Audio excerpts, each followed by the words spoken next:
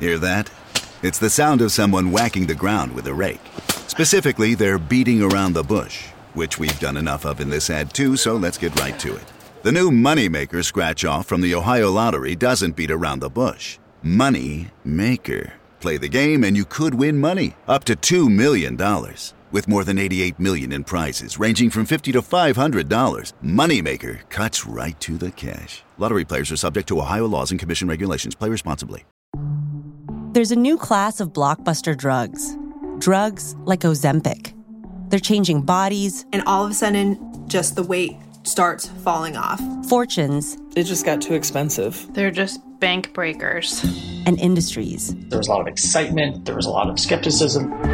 The impact of these drugs from business to health is just beginning. From the Journal, $1 Trillion Shot. Find it in the Journal feed wherever you get your podcasts. It feels like we're all being told to go on this diet, take that supplement. Ozempic will give you depression, but you know what'll cure that? Weed. Or you could try to balance your hormones. At Science Versus, we're like... What the is going on? Forget the crap online and listen to Science Versus. Just the facts. Oh, and a bunch of stupid jokes. What is a ghost's favorite fruit? Blueberries.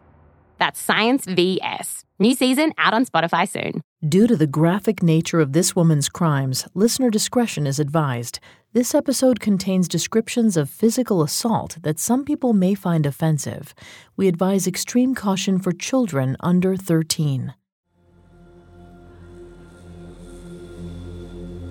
On February 5th, 2007, officers Tim Ryan and Wendell Reeve arrived at a toll booth in Orlando, Florida, to find Colleen Shipman red-eyed and shaking. She'd told them she'd been attacked in the airport parking lot. A woman with black hair wearing an oversized trench coat had pepper sprayed her in the face before trying to steal her car. Colleen had gotten away by the skin of her teeth. With that description in hand, Officer Reeve went to scope out the lot. He was skeptical that the suspect would still be hanging around. But then he saw a slight woman throwing a plastic bag and a black item into the trash.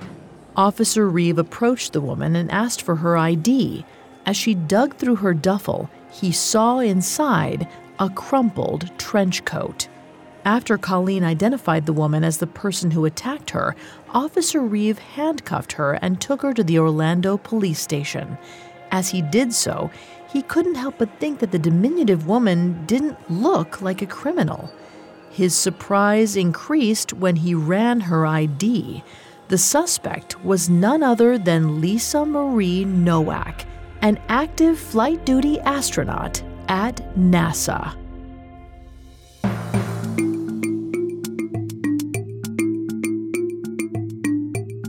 Picture a murderer, a gangster, a thief. Did you picture a woman? We didn't think so. Society associates men with dangerous crimes. But what happens when the perpetrator is female? Every Wednesday, we examine the psychology, motivations, and atrocities of female criminals. Hi, I'm Vanessa Richardson, and you're listening to Female Criminals, a Parcast original. You can find episodes of Female Criminals and all other Parcast originals for free on Spotify or wherever you listen to podcasts. To stream Female Criminals for free on Spotify, just open the app and type Female Criminals in the search bar. At Parcast, we're grateful for you, our listeners. You allow us to do what we love. Let us know how we're doing. Reach out on Facebook and Instagram at Parcast and Twitter at Parcast Network. This is our second episode on Lisa Nowak. Last week, we discussed Lisa's determination to become an astronaut. We explored how her perfectionism, grief, and overwork potentially led to the destabilization of her mental state. This week, we'll follow Lisa's extramarital affair with fellow astronaut Bill Oefelein. Then we'll explore what led her to drive 900 miles to assault a romantic rival. Finally, we'll delve into the ruinous aftermath of Lisa's fateful drive. In early 2003, 40-year-old Lisa Marie Nowak was at rock bottom. For decades, she'd worked tirelessly to achieve one goal, becoming an astronaut, all while taking care of her husband and 3 young children. Just as she was about to go into space, tragedy struck. In February 2003, the Columbia shuttle exploded on its trip back to Earth. All 7 astronauts on board were killed. 3 were Lisa's close friends. She was devastated. The explosion also put Lisa's dreams on hold. She was slated to go up in less than a year, but now NASA had postponed all future launches indefinitely. Lisa was uncertain she'd ever get to go to space. All her work might have been for nothing. It was into this darkness that 38-year-old Bill Oefelein reappeared like a bolt of lightning. Lisa had met Bill in 1996 on a routine naval assignment. Their first meeting was uneventful, and that made sense because back then, Lisa was happy. She hadn't needed Bill in 1996, but in 2003, mired in tragedy and hopelessness, Lisa was likely feeling vulnerable. This is possibly why she latched onto Bill when he transferred to the Johnson Space Center. A friendship soon blossomed. In addition to both being astronauts, the two had a lot in common. They had both been married for 15 years. Bill also had young children at home, 2 to Lisa's 3, and both were still waiting for their chance to go to space. Perhaps it was this last factor, the specter of dreams unfulfilled, that bonded them. Whatever it was, as they worked in close proximity at the Space Center, the two grew closer. Soon, friendship was not enough. In January 2004, according to Diane Fanning's book Out There, Lisa and Bill attended a NASA training expedition in Canada. By the time they left their wintry outpost, their relationship had blossomed into a sexual affair. The stakes were dangerous. Not only did they have to hide the affair from their spouses at home, but from their co-workers at NASA. Lisa's willingness to risk her marriage and the respect of her co-workers for an extramarital affair was completely uncharacteristic of her. We can only assume that her feelings about Bill were so strong that she just couldn't stop herself. Another factor that might have affected Lisa's decision was stress. Before we continue with Lisa's psychology, I'm not a licensed psychiatrist or psychologist, but I have done a lot of research for the show. A study conducted by clinical psychologists Stephanie E. Wem and Edelgard Wolfert shows that stress has a negative effect on decision-making. They concluded the emotion was found to cause people to make riskier, less advantageous choices that fail to account for the full range of possible consequences. Due to the stress she was under, Lisa might not have been equipped to consider the consequences of her affair. But just because she didn't consider them doesn't mean there weren't any. A couple months after Bill returned from Canada, his wife, Michaela, began to notice that he was acting distant. She repeatedly asked if anything was wrong. Again and again, Bill lied. He said that everything was fine. Then, one day in late 2004, Michaela stumbled upon emails between her husband and Lisa Nowak. The messages suggested an intimate relationship between the two. Michaela confronted Bill, demanding that he explain himself. Bill's response was cold. He told her that he was sorry she'd seen the emails. He believed he had deleted them. He offered no apologies beyond that. Michaela filed for divorce in February 2005. Shortly after, Bill moved out of the family home and into a small apartment. He wasted no time in providing Lisa with a key. By early 2005, Lisa was putting Bill's key to good use. Her visits to his new apartment were so frequent, Bill's neighbors believed Lisa was his girlfriend. They had no idea that she was still married, and Lisa's husband, Rich, was similarly unaware. This arrangement soon began to chafe at Bill. According to Fanning, he grew resentful that his marriage had ended while Lisa's proceeded on with barely a ripple. He began pressuring Lisa to leave her husband, to be with him properly. Lisa refused, and she had a good reason that even Bill couldn't argue with. NASA had solved the issues that caused the Columbia explosion. This meant that finally, Lisa's shuttle launch was back on the books. She didn't have time to navigate a divorce. She was going to space. In mid-2006, Lisa was excited for her impending launch. However, her elation was tinged with fear. She turned to Jonathan Clark. The two had grown close when Lisa helped him and his children in the aftermath of his wife's death in the Columbia explosion. Lisa confided in him, "I'm worried. Am I going to leave my family in the same situation that happened with Columbia?" Jonathan reassured her everything would be okay. Lisa took his words to heart. If John still believed in the space program after all he'd been through, she could too. Shortly after, NASA set Lisa's launch date for July 1st, 2006. Several technical issues delayed the flight, but on the 4th of July, NASA gave the green light. After weeks of preparation, days in pre-launch quarantine, and a lifetime of hard work, 43-year-old Lisa was finally going to space. At 11:42 a.m., Lisa strapped herself into her seat on the shuttle.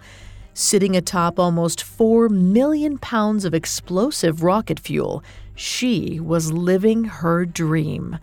Her family couldn't say the same. For her parents, her husband Rich, and her 3 children, the Columbia and Challenger disasters likely loomed large in their minds as they awaited Lisa's takeoff. There was another person watching that day, Bill Oefelein. His relationship with Lisa had continued to grow. He was excited for her, maybe even a little jealous. His own first launch wouldn't be for another couple of months. Then everyone snapped to attention at the sound of an almighty boom. The rocket launchers engaged and Lisa's shuttle took off. As the craft shot up into the sky, Lisa was likely euphoric. There would never be another 4th of July like this one, not for as long as she lived. As the shuttle left the Earth's orbit, Lisa could feel the weight of gravity vanish. As all that earthbound heaviness fell away, she felt lighter, free. Lisa unclipped her seatbelt, and then she floated. Up next, Lisa returns to Earth, and her relationship with Bill begins to fray. Now back to the story. On the 4th of July, 2006, 43-year-old Lisa Marie Nowak was finally in outer space. However, her body was unaccustomed to zero gravity, causing her to experience space sickness for the first time. Fortunately, Lisa was accustomed to performing despite any bodily discomforts. All the astronauts were. Nauseous and disoriented, she did her duty as the shuttle's flight engineer, helping to coordinate details as needed. The main purpose of the mission was to deliver supplies and equipment to the International Space Station.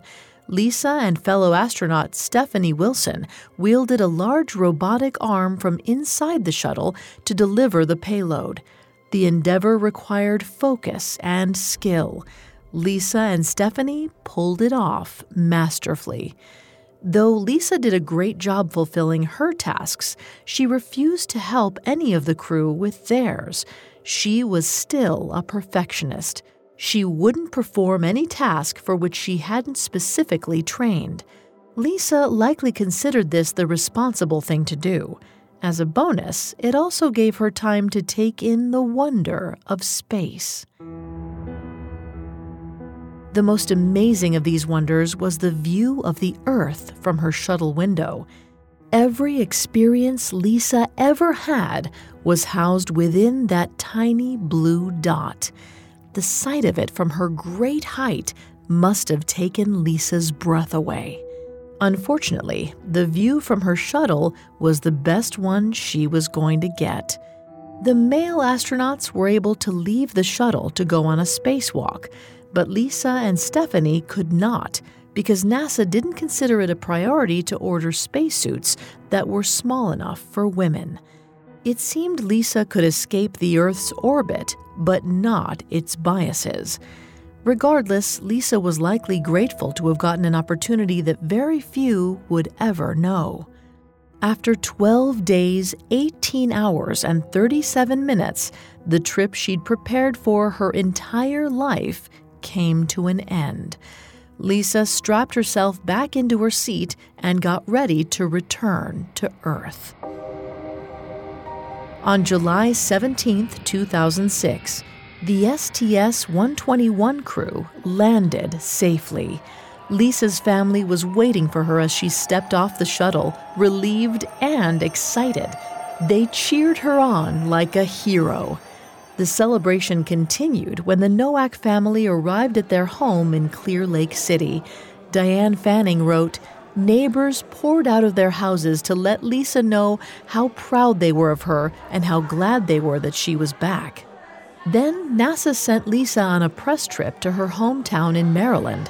There, she visited her old elementary, middle, and high schools. At each, Lisa gamely answered the questions of the eager students who marveled at her. But on the inside, she knew what was ahead of her: normal life.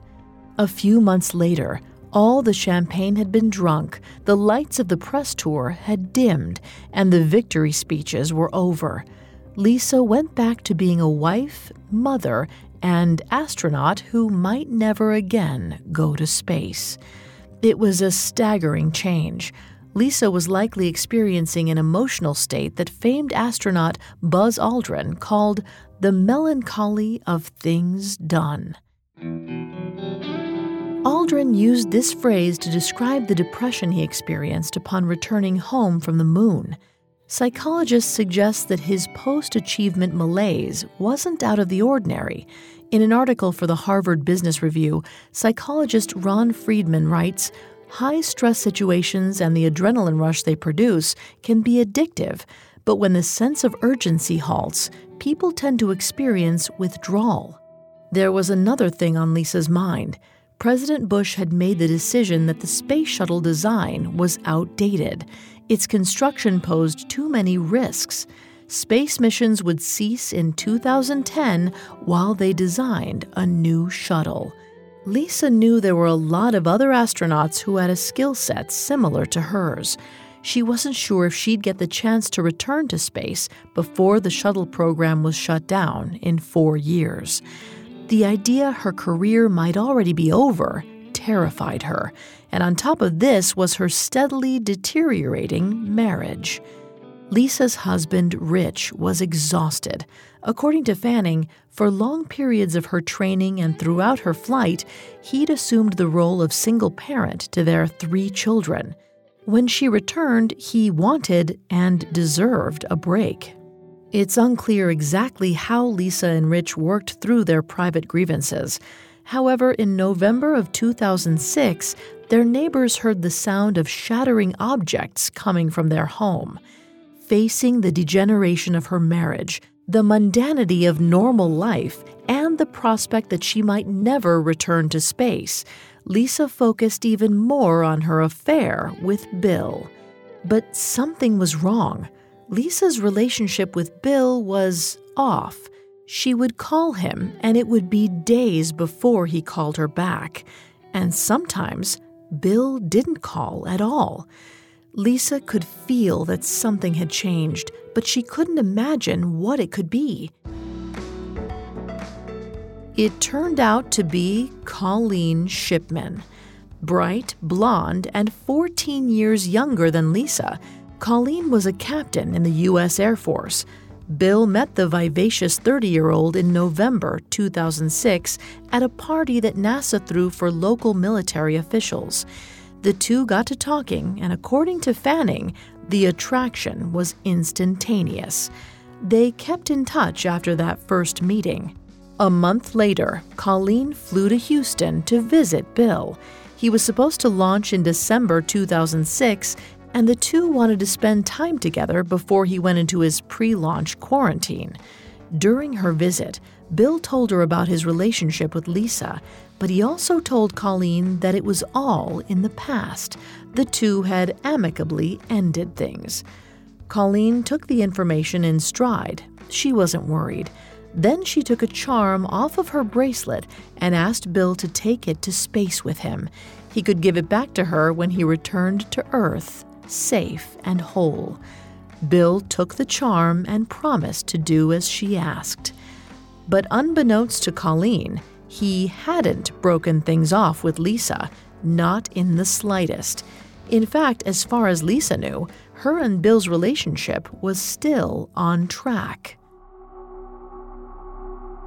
She had no idea that Bill had started seeing Colleen at all. Instead, she chalked up her difficulty getting him on the phone to his impending launch. In addition to Bill's radio silence, Lisa also had to contend with some horrible news of her own. She had just found out that an open slot on a space shuttle had gone to her fellow female astronaut, Stephanie Wilson, instead of to her. On inquiring why, Lisa was told Stephanie was picked because she was a team player and well-deserving. Lisa's unwillingness to assist with any duties outside the ones she'd trained for had not gone unnoticed by the higher-ups. Now, Lisa likely felt that she was being punished, her last opportunity to go back to space taken away from her. This loss made Bill's emotional distance that much more nerve-wracking. Nevertheless, Lisa told herself that once Bill's shuttle trip ended, he'd have more time. Their relationship would go back to the way it was. Lisa was wrong. Bill's shuttle took off into space on December 9th, 2006. And the entire time he was in orbit, he exchanged steamy emails with Colleen. One such message from Colleen read, "I'll have to control myself when I see you. First urge will be to rip your clothes off, throw you on the ground, and love the hell out of you. I'm anxious to get you alone." In response, Bill took pictures of himself holding Colleen's charm inside the space shuttle. Maybe he did so to show her that he might not be a man of many words, but he would always keep his word, at least when it came to her.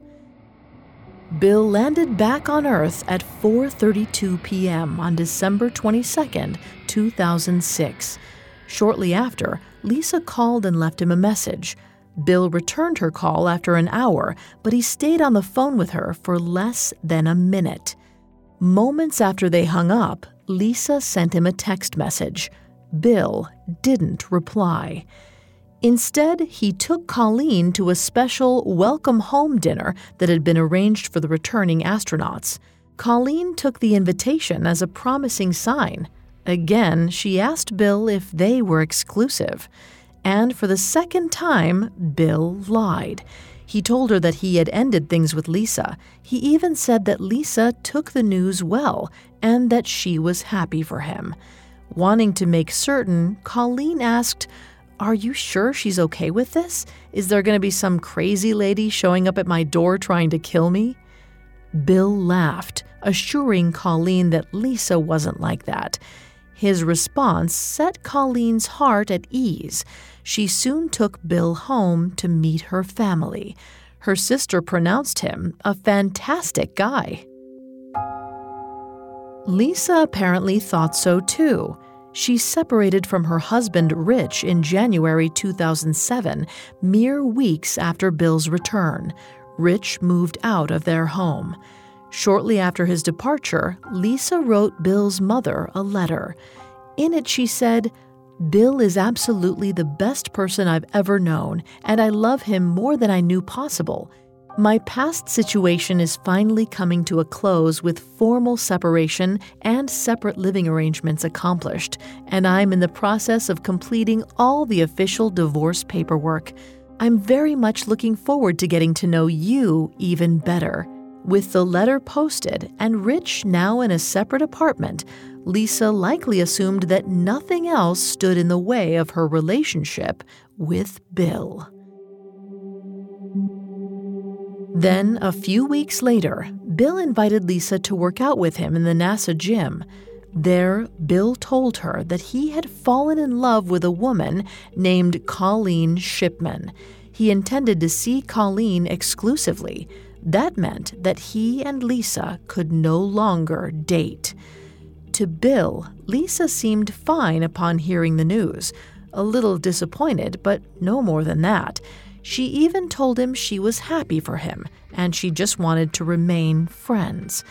Bill assured her that they would remain friends, good friends. Once unencumbered, Bill bounded off and placed a framed picture of Colleen on his desk at the Johnson Space Center. A few days later, on January 20th, he booked a plane ticket for Colleen to visit him in Houston. 3 days after that, when Bill was in a meeting at the Space Center, Lisa let herself into his apartment with the key he had given her in better times. Once inside, she pulled a sheet of Bill's passwords out of her pocket and hacked into his email account. Then Lisa systematically printed out his entire correspondence with Colleen. As she read their ardent proclamations of love, Lisa began deliberating about the appropriate strategic response. Up next, Lisa lays a trap for her romantic rival, Colleen Shipman. Now the conclusion to the story. The day after 43-year-old Lisa Nowak broke into the apartment of her ex-lover, Bill Oefelein, an oblivious Bill asked her to lunch. He was dedicated to remaining friends with her like he'd promised. During lunch, Lisa's behavior was normal. Nothing in her conduct hinted at the simmering thoughts inside her head. The day before, in Bill's apartment, she had seen a round-trip ticket for Colleen to visit him in Houston before returning back to her home in Florida. This meant Lisa knew the exact time that Colleen would land in Florida. She also knew that Colleen would be alone. Lisa betrayed none of these thoughts as she sat with Bill, smiling and listening to him talk. But despite her placid demeanor, Lisa's mind kept ticking away, and slowly a plan began to take shape. The plan was simple. She would beat Colleen to Florida and await her arrival at the airport. Then she would confront the other woman. Once Lisa had the basics of her plan down, she honed in on the details, utilizing the same single-minded focus that had served her all her life. First, she arranged to take 3 days off of her job at NASA. Then, with maps and exhaustive notes, Lisa painstakingly mapped out the 900-mile journey from Houston to Orlando. Next, she gathered together a veritable trove of interesting items. 1 2-pound drilling hammer, 1 black buck knife, several feet of rubber tubing, 1 BB gun, a canister of pepper spray, latex gloves, and plastic bags. Finally, Lisa purchased a black curly wig, a trench coat, and a pair of astronaut diapers. Her schedule was plotted down to the minute. There would be no time for bathroom breaks. Once everything was in place, every contingency accounted for, Lisa got into her car and started the long drive from Houston to Orlando. Bill and Colleen were completely ignorant of Lisa's plans. Colleen had arrived in Houston from Florida as planned, and the two were having a romantic weekend reconnecting with each other. The only hiccup came when Colleen noticed a purple bicycle in Bill's garage. Bill sheepishly admitted that the bike belonged to Lisa. Colleen was upset. She told Bill she wouldn't demand he remove the bike, but that its presence made her question his commitment to her. Bill promised to get rid of the bike immediately. Colleen accepted his assurances. However, her hackles were raised once more that night when Bill accidentally called her Lisa in bed.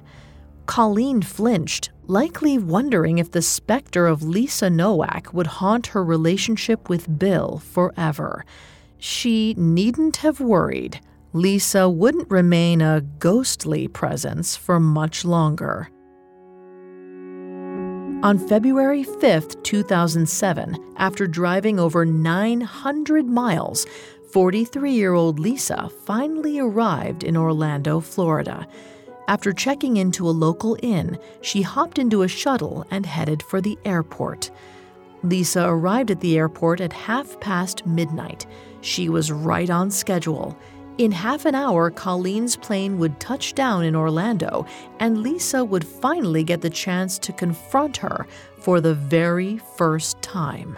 Lisa wore a hat over a wig and large red-rimmed sunglasses as she waited at the airport's baggage claim. Her over-the-top incognito outfit looked ridiculous. But when Colleen appeared at 1:22 in the morning, she was too tired to notice. As Lisa watched, an airline official told Colleen that her bag hadn't made it onto the plane. She would have to wait a couple more hours until it arrived. Exhausted, Colleen opted to wait. With a $12 food and drink voucher provided by the airport, she bought a hot chocolate from Starbucks. After finishing it, she settled down in an airport seat to doze. Lisa waited out of sight, watching her sleep. After an hour, Colleen checked the baggage claim once more and was relieved to find her suitcase had arrived. Grabbing it, she walked outside, unaware that Lisa was close behind her. Lisa followed Colleen onto the airport shuttle. She got off when Colleen got off. Then she tailed her through the parking lot. Finally, Colleen became aware of the strangely dressed woman in the sunglasses and oversized trench coat following her. Nervous, she picked up her pace. She was alarmed when the footsteps behind her increased in speed as well. Colleen walked even faster. She felt a surge of relief when she finally reached her car. She slipped inside, but before she could drive, there was a banging on her window. The strange woman was at her door, her narrow face peering in through the window. She rattled her door handle, trying to get inside. Colleen jabbed her key into the ignition, desperate to drive away. And then the woman asked Colleen to help her. She said her boyfriend was supposed to have picked her up, but he wasn't there. She needed a ride to the parking office. Colleen refused, offering to go get someone instead. And then the woman began to cry, begging Colleen to roll down her window. Colleen's empathy kicked in. She rolled her window down. That was all the opening Lisa needed. Reaching inside, she pepper sprayed Colleen in the face. Despite the pepper spray obscuring her vision, Colleen's hand shot out, reaching for the ignition. Then, blind, she started her car and careened out of the parking lot. As Lisa watched Colleen's car grow smaller in the distance, she knew she'd made a mistake. In all her planning, she had failed to account for one thing. Where she was measured, detailed, and precise, Colleen was fast, able to act on instinct and pure adrenaline. There were no contingencies for this outcome. The wheels had come off the cart, and this thing Lisa had started, she had no idea how it would end. The beginning of the end started with Colleen placing a call to the police. After describing the woman who had attacked her, Officer Wendell Reeves circled back to the airport parking lot. There, he saw Lisa throw away a white plastic bag and a loaded BB gun. After determining she was the suspect, Officer Reeve took her to the Orlando police station for questioning. At the station, Reeve was stunned to find out that the woman who attacked Colleen was an astronaut at NASA. After discovering what many would label a murder and dismemberment kit inside Lisa's duffel bag, Reeve brought in Detective Chris Becton to join the investigation team. The detective arrived at the Orlando police station at 4:45 a.m. and went in to talk to Lisa. From their discussion, he learned that Lisa had been in a relationship with Bill Oefelein, Colleen Shipman's current boyfriend. Lisa admitted that she traveled to Orlando to speak with Colleen. However, she insisted that despite appearances, she wasn't trying to hurt Colleen. Becton looked at the BB gun, the buck knife, and Lisa's elaborate disguise with barely concealed skepticism. Lisa said that she only brought the BB gun to scare Colleen into talking to her. However, she had no explanation for the plastic bag and the latex gloves. And when Becton asked her about the 2 used astronaut diapers that had been unearthed from her trunk, Lisa shrugged. She admitted that she'd worn them in the car so she wouldn't have to stop to urinate. Having gotten all the information he could, Becton placed Lisa under arrest for attempted kidnapping, attempted vehicle burglary with battery, destruction of evidence, and battery. And just like that, Lisa went from a revered astronaut to an inmate at the Orlando County Jail. Upon learning the truth about Lisa's identity and about the weapons she had on her person, Colleen began to suspect that she'd narrowly escaped an attempt on her life. When she told Bill what had transpired, he was equally shocked. Nothing about the night Colleen described sounded at all like the Lisa he knew. However, on being questioned by the police about the very same details, Bill had to admit that maybe he didn't know Lisa at all. As Colleen and Bill reeled with horror, the press caught wind of the story. Needless to say, their reaction to the night's events was very different. On hearing the tale of a jilted astronaut driving 900 miles in diapers, all to attack a romantic rival, the press could barely contain their glee. Everybody liked a hero, but what people really loved was a fallen hero, someone who had stumbled off their pedestal and into the muck with everyone else. Lisa's story provided this form of schadenfreude in spades. According to author Diane Fanning, everyone from bloggers to Jay Leno made diaper jokes at her expense. Astrologers pontificated on the narcissism in her natal chart. Tabloids had a heyday with outrageous headlines like Lust in Space, Astronut, and Astronauts Gone Wild. And yet, Lisa wasn't without her supporters. Laurel Clark's widower, John, came out in her defense, saying, "What happened in the last few days was a shock, but Lisa is a wonderful, good, caring person."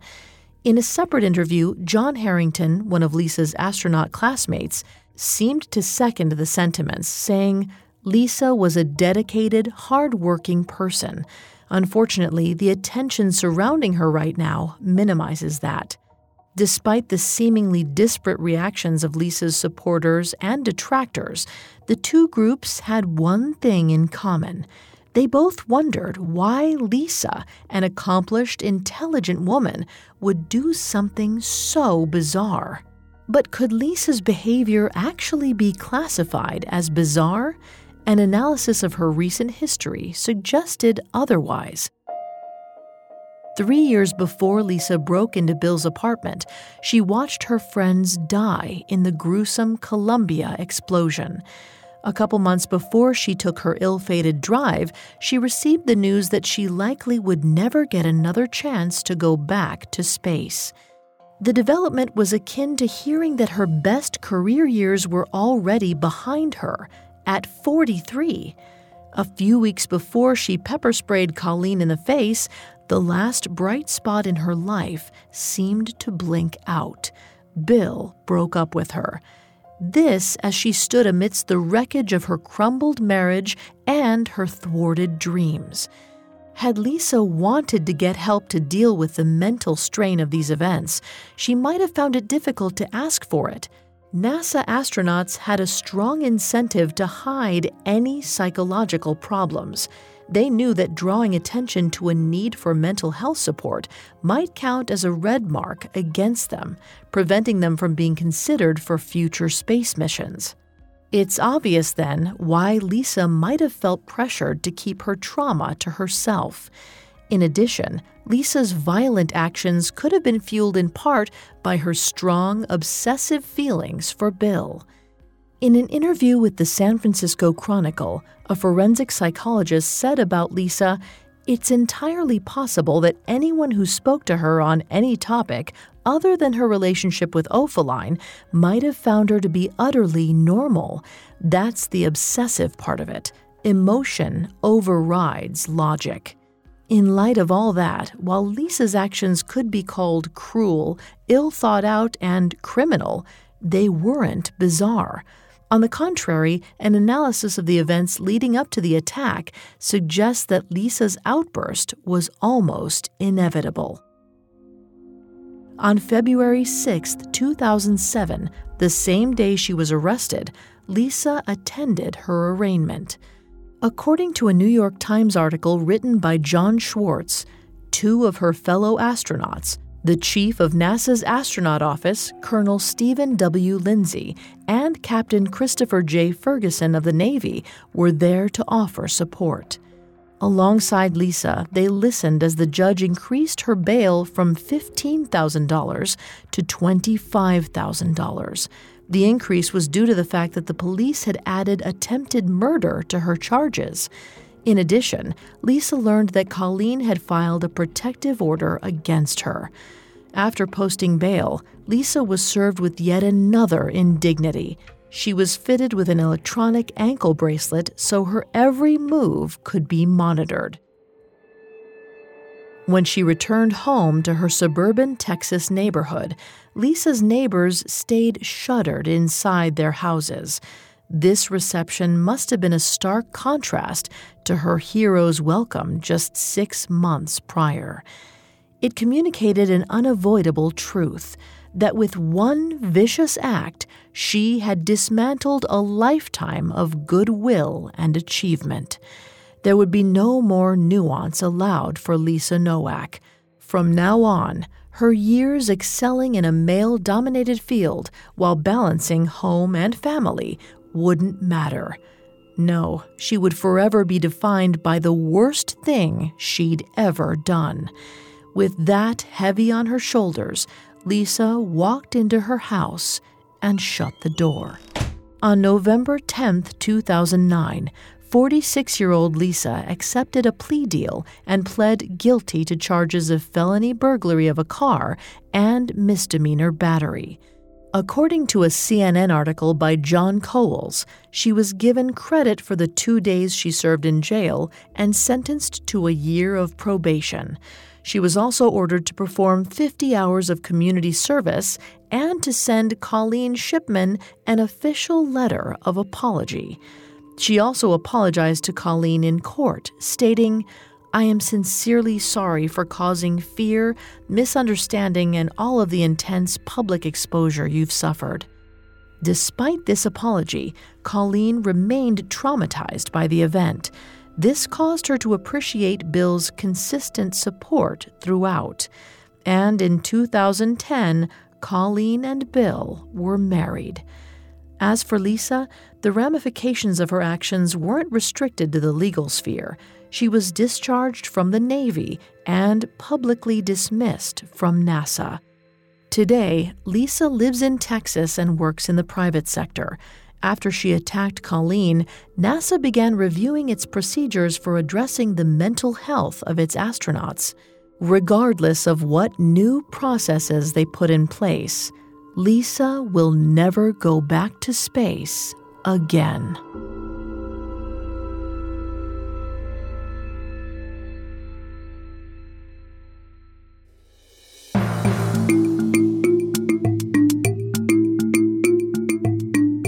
Thanks again for tuning in to Female Criminals. We'll be back next week with a new episode.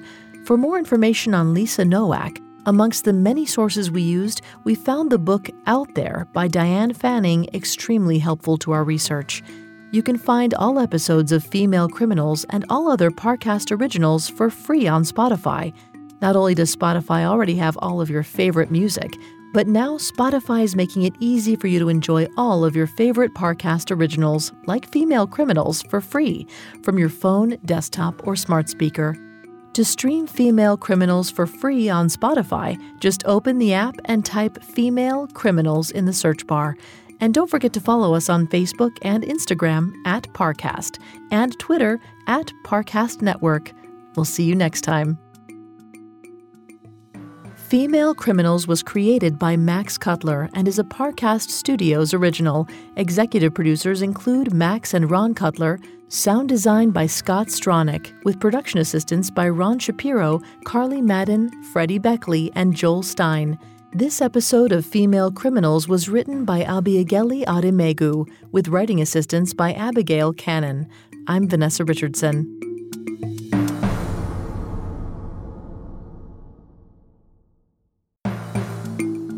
Remember, you can examine the psychology, motivations, and atrocities of other female felons by following the Parcast series Female Criminals on Spotify. New episodes premiere every Wednesday. Listen free on Spotify or wherever you get your podcasts.